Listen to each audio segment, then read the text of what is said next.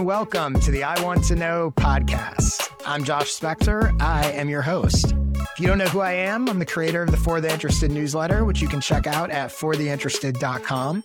If you're new here, this podcast exists for a simple reason: to help creative entrepreneurs get their questions answered. Here's how it works. In each episode, a different guest comes on and asks me 3 questions. Then we have a 10-minute conversation about each of them, and that's it. No fluff, lots of actionable tips about audience and business growth that they and you can hopefully put to use. Today, my guest is Rob Roseman. Rob's a former Las Vegas poker pro, Chicago futures floor trader, and dad to 3 kids, ages 10, 8, and 5.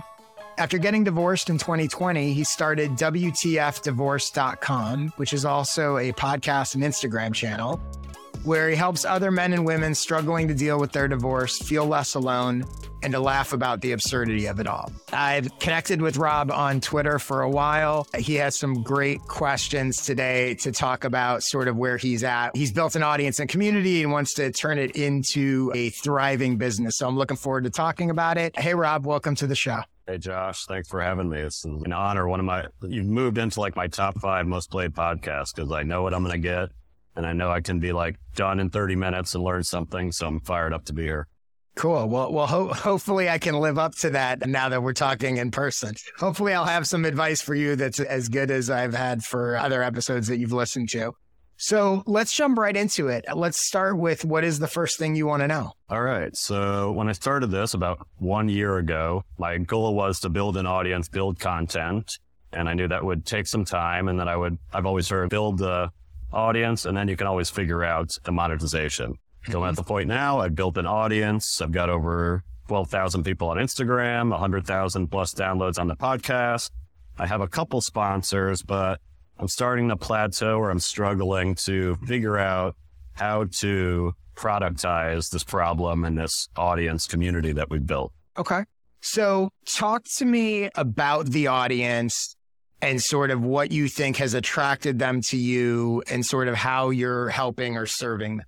And I know you said before that you know you have sort of problem market fit. And I'm curious, how do you know that? What makes you so sure? It's a good question, especially because on social media, you're kind of putting stuff out there. And a lot of times the response is when you start to see what people really want. Where I really discovered it is on our Instagram. We started running kind of these like anonymous share your stories. And, the first time there's 10 people talking about how co-parenting is hard. And then next thing was 50 people. And then they're saying, oh my God, I'm going through that too. And we have a weekly audience, a community where people are like, thank you so much for providing this info. My spin on things is to make it a little funny. We do memes. We kind of laugh about it all. So coming at divorce from a more relatable angle. But the Instagram is the main place where I'm seeing like the direct feedback from people saying, I've never heard people talk about this problem. I feel like I'm the only one going through it. Thank you. And at the moment, how are you trying to monetize? So right now I'm going 2 different directions. I got the podcast, which I run a few times a week, and I cut it into clips, kind of like your model of short, digestible. So we have 2 sponsors that are very big in the divorce world, like a co-parenting app that pays to be a podcast sponsor, and then another popular divorce app for people dealing with alcoholism. And then the other angle that I really was trying to push and have got off the ground, and we have 50 plus professionals, is if you are a divorce lawyer, if you're a realtor, if you're a mortgage broker, an estate planner, you can be on our site, featured on our site, where we're getting, over 1,000 people coming to the site a month. Our audience is seeing you. So put yourself in front of the audience that you guys are trying to connect with. Okay. And so it sounds like at the moment you're mostly trying to, I always say there's a difference between selling to your audience and selling your audience to other people. And I think it's one of the first key decisions to make. You can succeed either way, but I think it's really important to think about that, because all the other decisions you make, and some people you may ultimately do both, but in terms of where your focus is initially. So the products you have at the moment are selling your audience to other people, not selling to your audience. Is that a conscious decision, or is that just sort of how it's played out? It actually is, because I know one of the big problems of divorce is money. You're spending a ton of money. You're just getting out of $50,000 worth of debt. I thought, why can't we provide all this content that these businesses are built around and charge the business to get in front of this audience that a lot of their Instagram pages are like Happy New Year, 3 things to do with your divorce. So it was a conscious effort to like, let me not say sign up for this course for $39 because I see that a lot. I know I'm not representative of everybody in the divorce community, but not always the first thing I want to go do is pay for an online course. So I thought, let me build the audience and maybe the B2B business model would be a better route. Okay. So something to keep in mind that essentially you have, it's one business, but they're 2 things that are both related and unrelated. So the fact that people are finding it helpful, people are liking it, you're growing an audience, there's a community there, people are engaging, they're responding, all of that stuff that makes you feel like, oh, I have product market fit, but that's not the product. The product is businesses who want to reach them because they want to get hired as a divorce attorneys or whatever it is that they have to sell. So I think it's important to take a step back. And when you're looking at this, to go the quote unquote audience, I'll call it the audience growth side of it. The audience growth side of it may be doing great, but that doesn't necessarily mean that the monetization side, it doesn't necessarily mean you have product market fit on that side or vice versa. So understanding that the way you're assessing the business, it's funny, engagement can be fool's gold at times. So like I talk about like, yeah, I could share funny cat videos and they might go viral. And I might get more followers and people go, oh, I love you, but they're not going to get me clients. So that alignment piece is really important. And that ultimately what you need is not just someone who's willing to respond to an Instagram prompt and say something and be an active participant, but ultimately someone who is actively going to support your sponsors or buy their products or whatever that case may be. So that doesn't mean that, obviously it's great to have the bigger your audience, the easier that all gets. That's why I say they are related, but they're really different things. And I think it's important to sort of have that mindset. So the next thing is in terms of the monetization piece. So your customer is actually the people, the brands, the companies that want to reach the audience, not the audience. And I think a lot of people fall into the trap of they're so focused on the audience, but if you're not selling to your audience, that's half the battle at most. So I think that's important to understand. So have you had many conversations with the people you do want to sell to, the people that want to reach this audience? And have you talked to them about what do they want, right? Besides, obviously, they want more customers and that kind of thing. Have you had individual conversations with them? So I just started the sponsorship angle in November. I got 2 of the bigger ones in the divorce space after persistently following up and saying, look, I did have the conversation. What do you guys want? They said, we want awareness. We want people to visit our Instagram page to learn about the co-parenting app. And what I found too is getting the sponsor is a challenging thing, but keeping them and delivering results is another problem. And actually just, 3 months after the contract, they say, we'd love to renew. So that was a good feeling. That's great. To say, you guys are doing something that like we can't do. We're kind of more buttoned up. We're divorce attorneys, but you can, talk about the real stuff and then direct them over to us. So far it's good, but I just haven't found. Do you know, outside of them wanting to renew, do you know what they got out of it? The only real way I've been able to measure metrics is like clicks on Instagram stories, which I do. I'll screenshot, I'll send them and I'll say, look, 37 people when I posted about your product went to your page. And unfortunately, they're okay with that. I think they know it's tough to get podcast sponsorship, like real analytics about it. But yeah, it's a little bit of a weak thing, but so far they've been satisfied with the Yeah, I would, to the extent that you can, especially obviously they're happy with the performance and, you have a bit of a relationship with them. I would have an open conversation with them and say like, hey, I'd love to know more, right? You got X number of clicks. You've decided to renew this. You think it's worth it. Why? Is it because it's so hard to get that? Is it because, what do you think? Are you hearing from anyone that said, oh, I found you on that Instagram page? Did you get a customer or client out of it? The metrics can be difficult to track, but somewhere in their mind, when they're assessing whether or not we should renew, they're thinking that stuff through. And that's really important information for you. And I think when you have that conversation with them, you can position it as, you're essentially partners once they become a sponsor, right? So you're saying, look, the more I know about what you're seeing, the more I can help you get more of that end result and get more creative and figure stuff out. So I think that's a really important piece of being in conversation with them, and vice versa, right? Someone that advertises and doesn't renew, have that same conversation and go like, hey, I'd love to know what, why wasn't this worth it? What did you see in all of that? That information is super valuable. The other thing I would say is it's really important, and this is true of advertising, but it's true of sort of anything you're going to do that involves people paying you money. There are lots of places. Let's say their goal, let's say I'm a divorce attorney, I guess, and my goal is to get clients. And there are lots of places I can advertise and get quote unquote awareness. So I think it's a good question for you to think about is how would someone solve their problem without buying from you or paying for your offer? What are the alternatives? Because this also gets into pricing. So for example, if that person's saying, okay, I got 37 clicks to my Instagram channel, and that, the alternative was, what would it cost them to get 37 clicks elsewhere? I could run Facebook ads. I could run Instagram ads. Now you start to drill down that, and maybe they don't want to do that because that takes time. They don't know how to do it. Maybe they feel like the quality is not going to be as good. Maybe they feel like it won't convert as well. Maybe some of it is they want they don't want to just be seen as someone advertising in people's feeds. They want the sort of more influencer marketing type thing.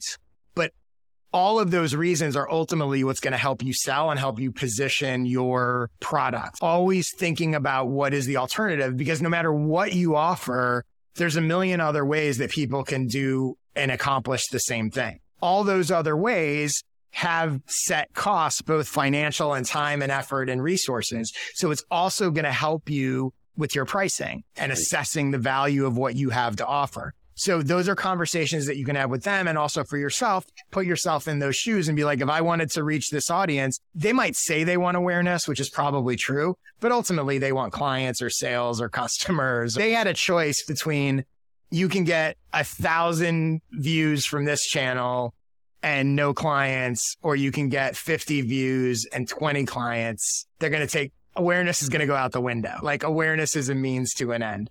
And I think that's the conversation that you want to be having with them. The other thing that I would say along those lines is think about, and you have the advantage of you have some people who have bought and some who are renewing, what are they already paying for? Where else are they advertising? Are you the only Instagram channel that they're sponsoring? Are they doing other ones? Are they sponsoring other podcasts? Like, where else are they spending money to accomplish whatever their goal is? And because there's a big difference between trying to get people to spend new money and getting them to shift money they're already spending. Much easier to get them to shift money. So anyone that's buying from you, or even if they're not buying from you yet, having a conversation and going, your goal is to get clients or get awareness or whatever their goal is. What are you buying? What are you spending? I'm buying X, Y, and Z. Oh, why are you doing that? I'm just not even as in a sales tactic, but just because that's ultimately your competition. And can you find a place in the market for whatever your offer is? And we'll talk about this a little more, I think, in your next question. Your offer is designed to be more compelling and give them a reason to shift that budget, as opposed to just going, hey, you're not spending anything, and if you start spending, I can help you out. My guess is almost all of your targets are already spending money on advertising or awareness of some sort. So that's a very different argument, for example, to go, hey, you're already running Instagram ads. This is a better use of your money than Instagram ads because X, Y, and Z. You may not win that argument. You may not close that pitch. But that's a totally different conversation than going, hey, I got this great channel and we got an awareness. Like, give me some more, find some more budget. So I think those are the key things that I would sort of think about, right? Get as much information as you can about why they're buying, why they're not buying, what their ultimate goals are, because ultimately you're going to craft your product to do that anyway. And then think about where their money is always already going and where you could sort of siphon some of it off to yourself. Does that make sense? Yeah, it's very helpful. It's like I have to almost have two different brains, the audience brain and the business brain. And I'm very empathetic towards my audience and understand where they're coming from. I need to shift that to like understanding where this co-parenting app, what their problems are. And like you said, sound like people that are already spending money are going to be a lot easier to sell to, and maybe a brand new, smaller company that a few $100s might seem like a huge deal. Along those lines, can I ask you real quick about Yeah. So I love your sponsorships and your model for that. Is there like a lot of time where you're building a list of prospects? These are the ideal companies that I want to work with. And is that something I really need to just pause and say, come up with 20 companies? It could be a mattress. It could be a realtor. Yeah. Yeah. I mean, I have not done that. And there's an episode, we'll link it in the show notes, where I talk all about sort of how I launched my ads and all of that. So I really have not had to do much outreach, although my newsletter was up and running for about 4 years before I even launched the ads. And this is another piece of this, right?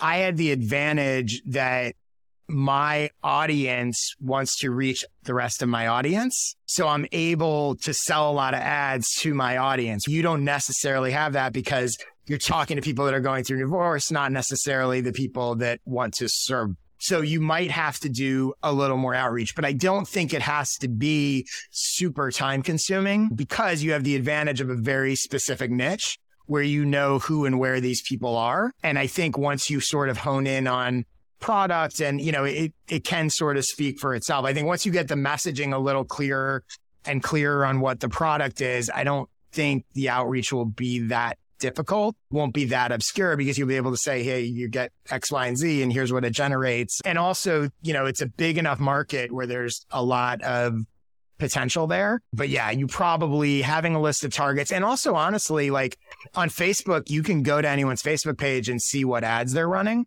So you can go to companies and see, you can't see who they're targeting, but you can see the ad. So if nothing else, you go, this company is currently paying to run Facebook ads. So from that idea of shifting money, if you reach out to them, hey, I saw you're running X, Y, and Z ads. I bet I can outperform. Or what are you getting for that, right? It's a totally different conversation. Yeah, I do think some outreach/research would definitely, could definitely be helpful. Yeah, that's good. I like that a lot. Very helpful. So let's get to your second question. What's the next thing you want to know? All right. And it's kind of related and it deals with this. So the other side of our business is promoting divorce coaches, divorce lawyers, realtors, a lot of people that maybe don't have a lot of experience marketing themselves and paying for marketing. And I have had a lot of people sign up to get exposure, but it's also hard for me to deliver like metrics. What am I getting for this besides like our audience is seeing you? So that's kind of made me a little hesitant to sell. And I kind of almost put that side of the business on pause.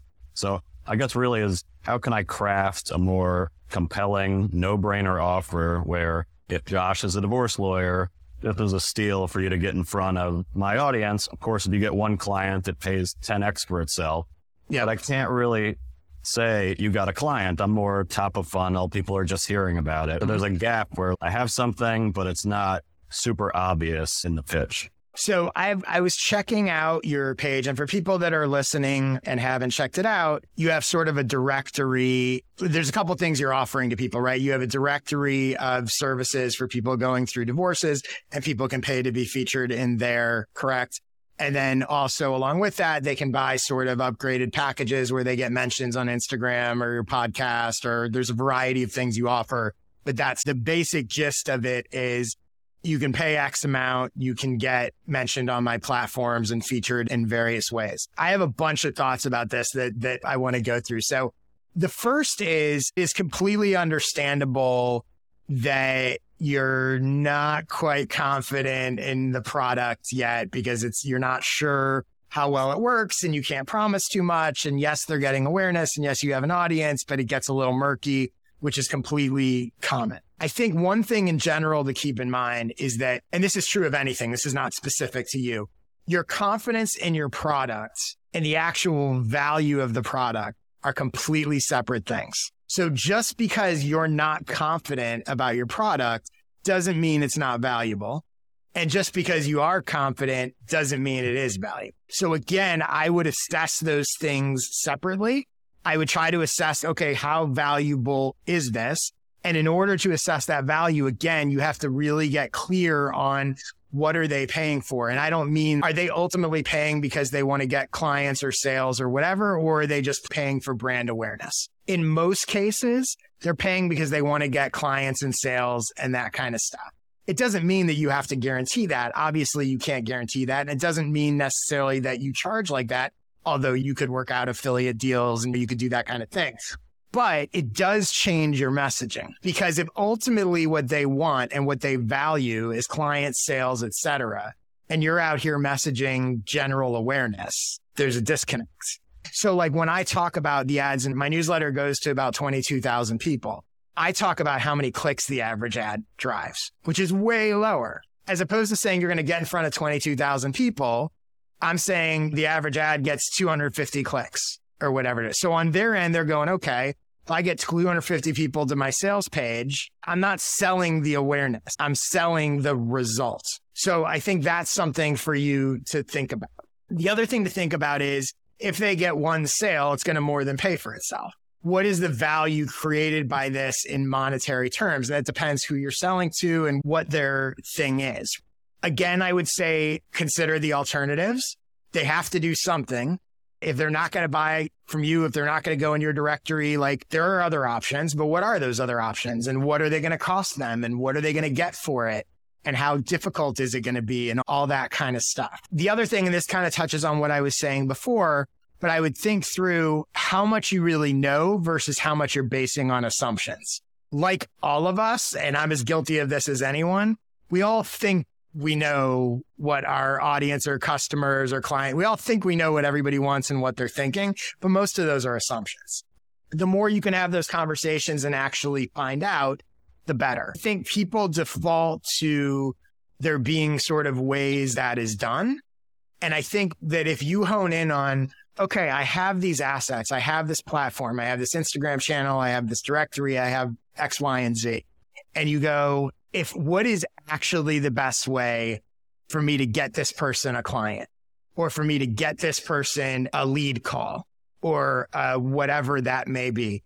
And realizing that like you can do whatever you want with those platforms and within that space. It doesn't have to be sort of what everyone else is doing, and really think through, even if it wasn't a paid thing, if you had a friend, your best friend ever came up to you and said, hey, I know you've got this audience. I desperately need someone to buy my service. What would you do? Chances are you might do some stuff that's different than what you're currently offering. Okay, so with all of that as sort of background, I want to go to your pricing page because I thought, let me pull it up. So for anybody that's listening, we're going to WTFdivorce.com/pricing. And I know obviously all of this is a work in progress, take it all with a grain of salt. But I just want to point out a couple things that I noticed about it that I think, speaks to what you're trying to figure out at the moment. All right. So the headline, and this is basically your sales page. The headline is get your business in front of 12,000 plus people dealing with divorce. Okay. This goes right to what I was talking about. You're saying get in front of them. In my opinion, it shouldn't just be about getting in front of them. It's get more sales, get more clients, get more. It's not like that's a general awareness play. And so you want to think about that headline and hone in on sort of who really are you appealing to and what really are you going to try to do for them. Then you have options of ways people can buy. And there's a pro plan, a pro plus podcast plan, and then custom. So the pro plan is $25 a month, $299 billed yearly, and it gets you listed on the directory and you'll share some content and your stuff. There's an expanded version of that's $50 a month, $599 billed yearly. Now, what's interesting to me is why have you chosen to do this as a subscription model versus I can just buy I can buy an ad or whatever? So if I'm a lawyer and I wanted to be on there, I guess the time frame you're live on this thing for a while. I don't really know. I guess I chose subscription because that's what everybody does. That's a way it's better for you. I don't mean that as an insult, but everyone wants recurring revenue. Absolutely. So, but if you look at it from the other person's perspective, if I were a buyer, and again, this is where what are the alternatives becomes interesting. I can go here and give someone $100 and run an ad and see how it goes. Or I can give this guy $300 to be listed in some direct, and I know it's month to month and they can cancel or whatever, but there's not a clear reason for it to be a subscription product for them. Right. So that's definitely something that I would think about. The other thing is from a pricing perspective, so you have $25 or $299 a year. There's no reason to do the yearly because it's only $1 less. I actually bill you yearly. I just saw some companies do that where it's like they show what it is a month, but it essentially Because that is one of the problems. Is if So you're it's on not the, month. So it's not. not monthly, right? It's a yearly, Okay. one-time yearly charge that we're Okay. paying. It's also sort of misleading, Yeah. right? I get what you're doing, but ultimately it's funny. And you see this all the time with the way people present information. You're not going to trick, like they outsmart themselves. You're not going to trick anyone. The person that was going to be scared off by 300 and signs up because it's 25 a month and they can be out whenever they want. At some point, they're going to have to enter in their credit card for 300 and they're going to be even less likely to do it because they're like, oh, I feel, now I don't trust you and whatever. As far as that pricing goes, and again, this is where understanding the alternatives comes in handy. If you're going to sell a $300 product, what else could they get? And again, I have no idea, but I'll give you an example. If I'm an attorney wherever, I might be going, okay, I could buy a $300 print ad in my local paper, or I have no idea what any of that, a Valpak coupon mailer. I have no idea what any of that stuff costs. But let's say it's $1,200 and you're going, hey, for 25% of what you would spend on a Valpak thing that people are going to throw right in the trash, you can get listed in front of all these people that are actively looking for help. You start to get to a more clear pitch. The other thing I would say is the list of stuff that you're offering people, including a post on Instagram. There's a lot of stuff and people do this all the time. And part of that is because I think you're not quite sure of what to offer. So it's like, well, we'll give them a lot and it'll make it seem worth it. But I think you're also putting yourself in a situation where even if you succeeded with this model, like in a pretty big way, you're now going to have a problem. If you had 30 people buy the monthly thing, every single day, you're going to have to be promoting another so-and-so diverse on your Instagram account, on your whatever. So the scalability of this format is also potentially problematic if it works. I think you want to think through, again, starting with what do they actually want? What's the best way I can do it? A lot of times less is more. They care about the results. They don't care about X, Y, and Z. Oh, I got, on this post and that post and I'm here and I'm there and I'm whatever. This comes full circle a little bit because I know you have a newsletter. That to me would be a major focus because you're going to get, how many Instagram followers do you have right now? 12? Well, 12.7 thousand. Let's say even if you got 4,000 of them, you got like a third of them on an email list and you have a 50% open rate, let's say. So 2,000 people are opening an email. You could easily, depending what you're doing, easily drive 100 clicks with a link. On Instagram stories, that's a lot harder to get to 100 clicks, right? And my newsletter's bigger and all that. But, I have a 22,000 person email list and I can, on my weekday emails, I can drive over 1,000 clicks to something. By the way, like I have 25,000 or 22,000, whatever it is, a similar size audience on Twitter. I can't drive 100 clicks to a link because of the algorithms and because of everything else. So that's something I would definitely focus on. The other thing I would consider, which I know this is a different business, but I think something that you might want to think about is maybe you do some of this social for their accounts. Maybe the best way to help them, or it's part of a package, because really in some ways what you've become good at is figuring out content that people want to engage with, whatever. So maybe you do it for them. Maybe that's a problem that you solve for them.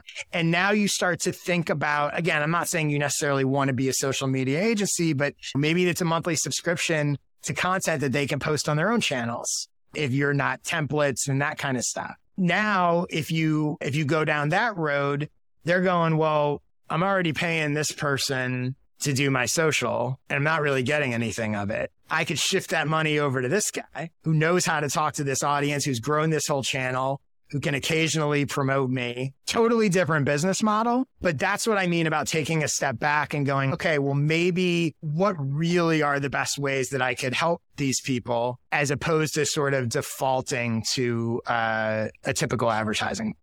Does that all make sense? Yeah. I mean, you nailed a few of the things. The scalability is a big thing too, because once I got above 20 members, I'm like, how do I promote these people so much? Juggling now more balls. Yeah. And also, what is the expectation? Should I be really promoting them every day? Because that is actually a higher price value thing. So it also sounds like a lot of what you're doing is, because it's very hard to measure exposure, email is like the gold standard of that because you can just say you got these. You get better metrics. You don't have to worry about the algorithm. It's also trackable. So it's very easy to track like these did convert depending on where you're sending them and what you're doing. So yeah, I think email would definitely be one of my priorities if I were you. Very good. So let's get to your third question. Yeah. So along those lines, I'm juggling Instagram, podcasts, email, social, like a lot of people that are solopreneurs. And specifically email is something I'd like to dial in more on this year. And I'm curious as to like how you set up a system where, I know there are things, Hypefury that can send things to other things, but if there's like a mindset or a system that you use where you like for the week, I see your emails, they're very tight, they're coming out, you're writing all those in advance and then just scheduling them. Because I think that feeling of content overwhelm, especially when you get in the social rabbit hole, which you get the dopamine, the feedback from, it can start to make your head spin. And you're like, is this really where I'm spending the best use of my time? A few suggestions, and everyone's different, right? Like you're using Instagram. I don't do anything on Instagram, really. I think it doesn't sound like this is a problem you have, but a lot of people are like trying to be on every platform, which is a huge mistake.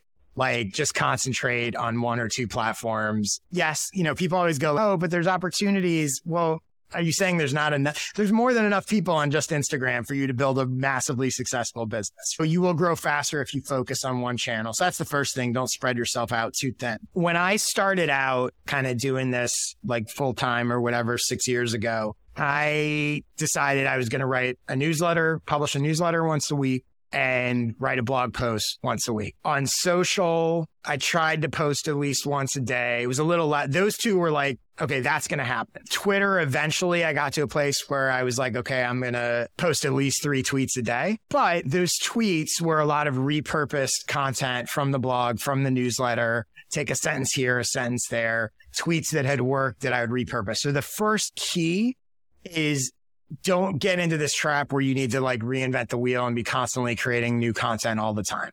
Repurpose the stuff that you've used. Any post you make that works, post it again 3 months from now. People have different levels of sort of organizational commitment. I'm not a super organized guy, and I do have someone helping me with it now, although originally I didn't. But when something works, just whatever system works for you, put it in a spreadsheet. If you want, just schedule it for 3 months from now or whatever you want to do.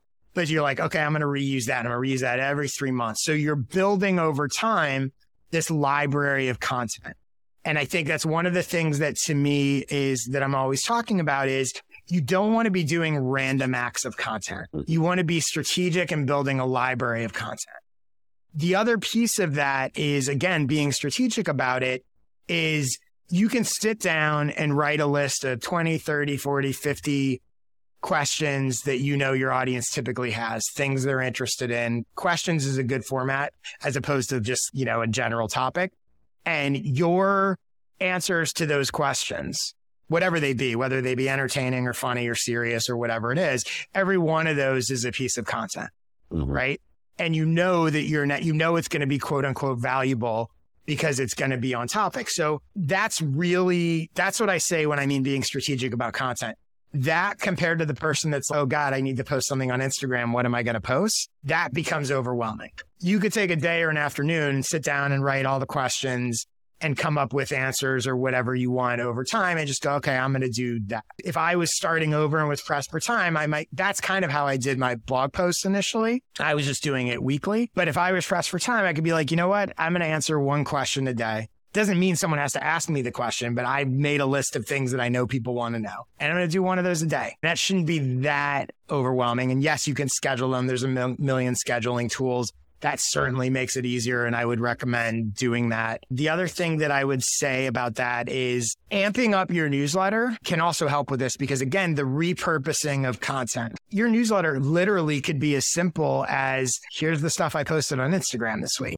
Because most people then see it. And this gets back to the algorithms. It gets back to sort of everything else. So a newsletter is really just a delivery mechanism. So people, I think also, you see with my newsletter, my weekday newsletter is like a sentence, right?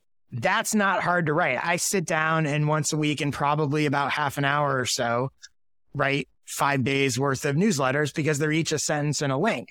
Now, finding that stuff I know I have that newsletter. So whenever I see something that's interesting, I literally just save the link. And then when it's time, I don't spend time looking for stuff. I just, okay, pull this and, and that's a line. And because I have other stuff, because I have this podcast coming out, I know every Thursday my newsletter is going to be a link to the podcast. So now I only have to come up with 4 things a week. I cut back on blogging a little bit, but before when I was blogging every week, I'm doing a podcast and I'm doing a blog. That's 2 of my 5 daily newsletters automatically done. And you don't, by the way, you don't have to do a daily newsletter. Weekly is fine. So that combination of being strategic about the content creation part, repurposing stuff and reusing it so you're not constantly having to create new stuff, that can go a long way. The other thing I would say to you, and this is a little off topic, but I think it's really important from a content standpoint, and this also ties into the business stuff we were talking about before, thinking through, is your audience people